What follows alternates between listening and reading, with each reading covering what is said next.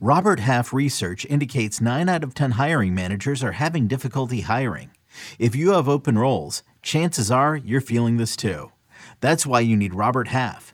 Our specialized recruiting professionals engage with our proprietary AI to connect businesses of all sizes with highly skilled talent in finance and accounting, technology, marketing and creative, legal, and administrative and customer support. At Robert Half, we know talent. Visit roberthalf.com today. Let's talk pitching and a first-round letdown next on Fantasy Baseball Today in 5. Welcome into FBT in 5. As always, make sure to follow and stream us on Spotify. Today is Tuesday, May 24th. I am Frank Stanfield, joined by Scott White. And let's start with Zach Wheeler, who kind of just looks like Zach Wheeler again. Over his last 5 starts, he's got a 1.40 ERA. Scott, what do you think about what we've seen? And is he climbing up the ranks? Yeah, he definitely is. He seems back on track. It's been a few starts in a row now, actually a combined 5 earned runs in his past 5 starts. And the velocity, which was lagging early, understandably, because he basically didn't have a spring training. It's picked up. It's back to where we're used to seeing it last year when he was runner up for NL Cy Young. So I think he deserves to be treated with that kind of reverence. I'm going to move him up to 6th in my rest of season rankings at starting pitcher. And he is, I think, somebody you could treat as a legitimate ace going forward. Well, is this gentleman legitimate? Let's talk about Tyler Anderson, who had his best start of the season at the Nationals. 8 shutout innings with 8 strikeouts to 0 walks.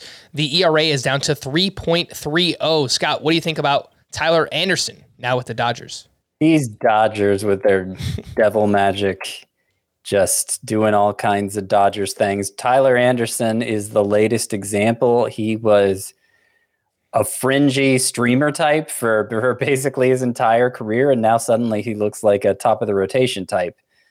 21 swinging strikes on 101 pitches in this start.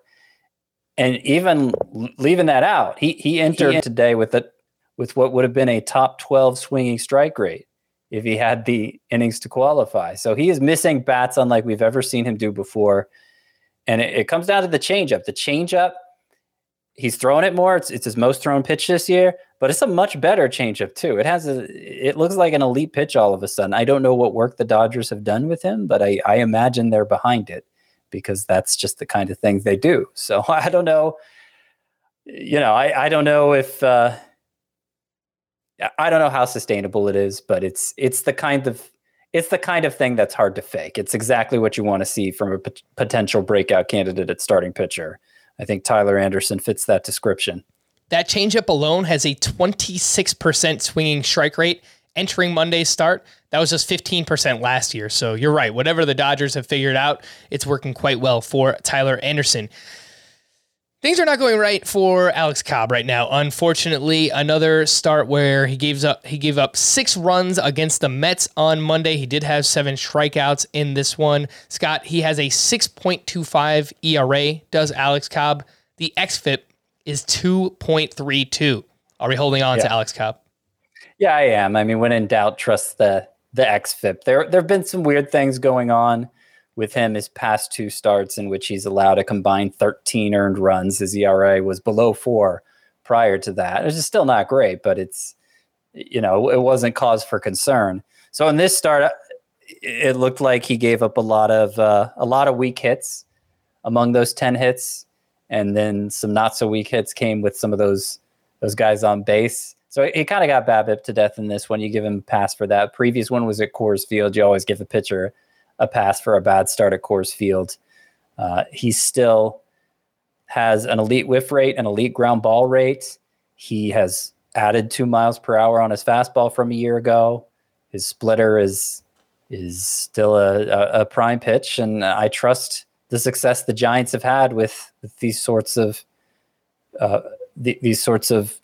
veterans getting the most out of them, having unlocking their full potential. I think Cobb, in the long run, is going to be the latest example of that, even if it's been rough lately. All right. I referenced a first round letdown at the top of the podcast. Who is that? Vladimir Guerrero Jr. Scott, we got a great email sent in that highlighted how Vlad feasted in the minor league ballparks that he played in last year, but so far this year, not nearly as good. He last hit a home run on May 5th. He has 0 extra base hits and 2 RBI in his last 15 games. What have you seen from Vlad? Are you actually worried? I'm not actually worried. I mean, look, he almost won a Triple Crown last year. He led the majors in home runs. How likely is he to do that again? Not that likely. I mean, that was going to be tough to repeat that anyway. But is he going to be a stud hitter?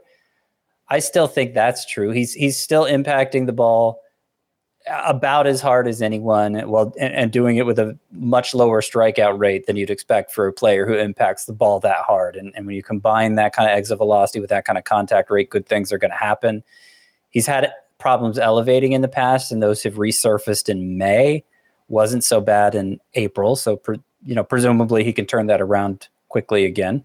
And for as bad as his May has been, he still has 7 home runs on the year. Not a great total, especially for a guy who had 48 last year, but that's the same number Kyle Tucker has. That's the same number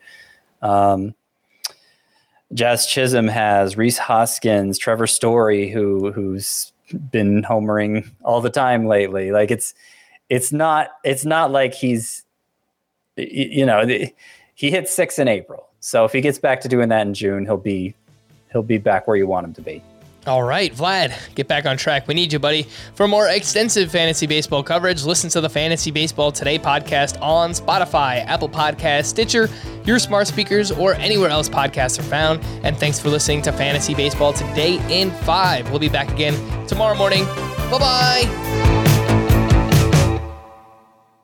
Hey, Rob Bradford here. You guys know I'm always up for a good MVP story, and one of the best stories is Wasabi Technology. Wasabi is the world's hottest cloud storage company, and it's become the go-to provider for professional and collegiate sports teams, including 20 Major League Baseball teams like the Red Sox and NHL teams like the Bruins and Vancouver Canucks. Even the Liverpool Football Club is getting in on the Wasabi action. So, why is Wasabi the MVP? Well, Wasabi was purpose-built to free businesses from skyrocketing storage costs and unpredictable transaction fees that the Amazons of the world are charging. In fact, Wasabi is up to 80% less than those hyperscalers and doesn't charge a cent for businesses to access their data. From Wasabi's AI-enabled intelligent media storage, Wasabi Air, to the industry's only cloud storage service with triple protection against cyber criminals, data deletion, and ransomware, Wasabi's taken the lead in driving innovation in data storage and helping sports teams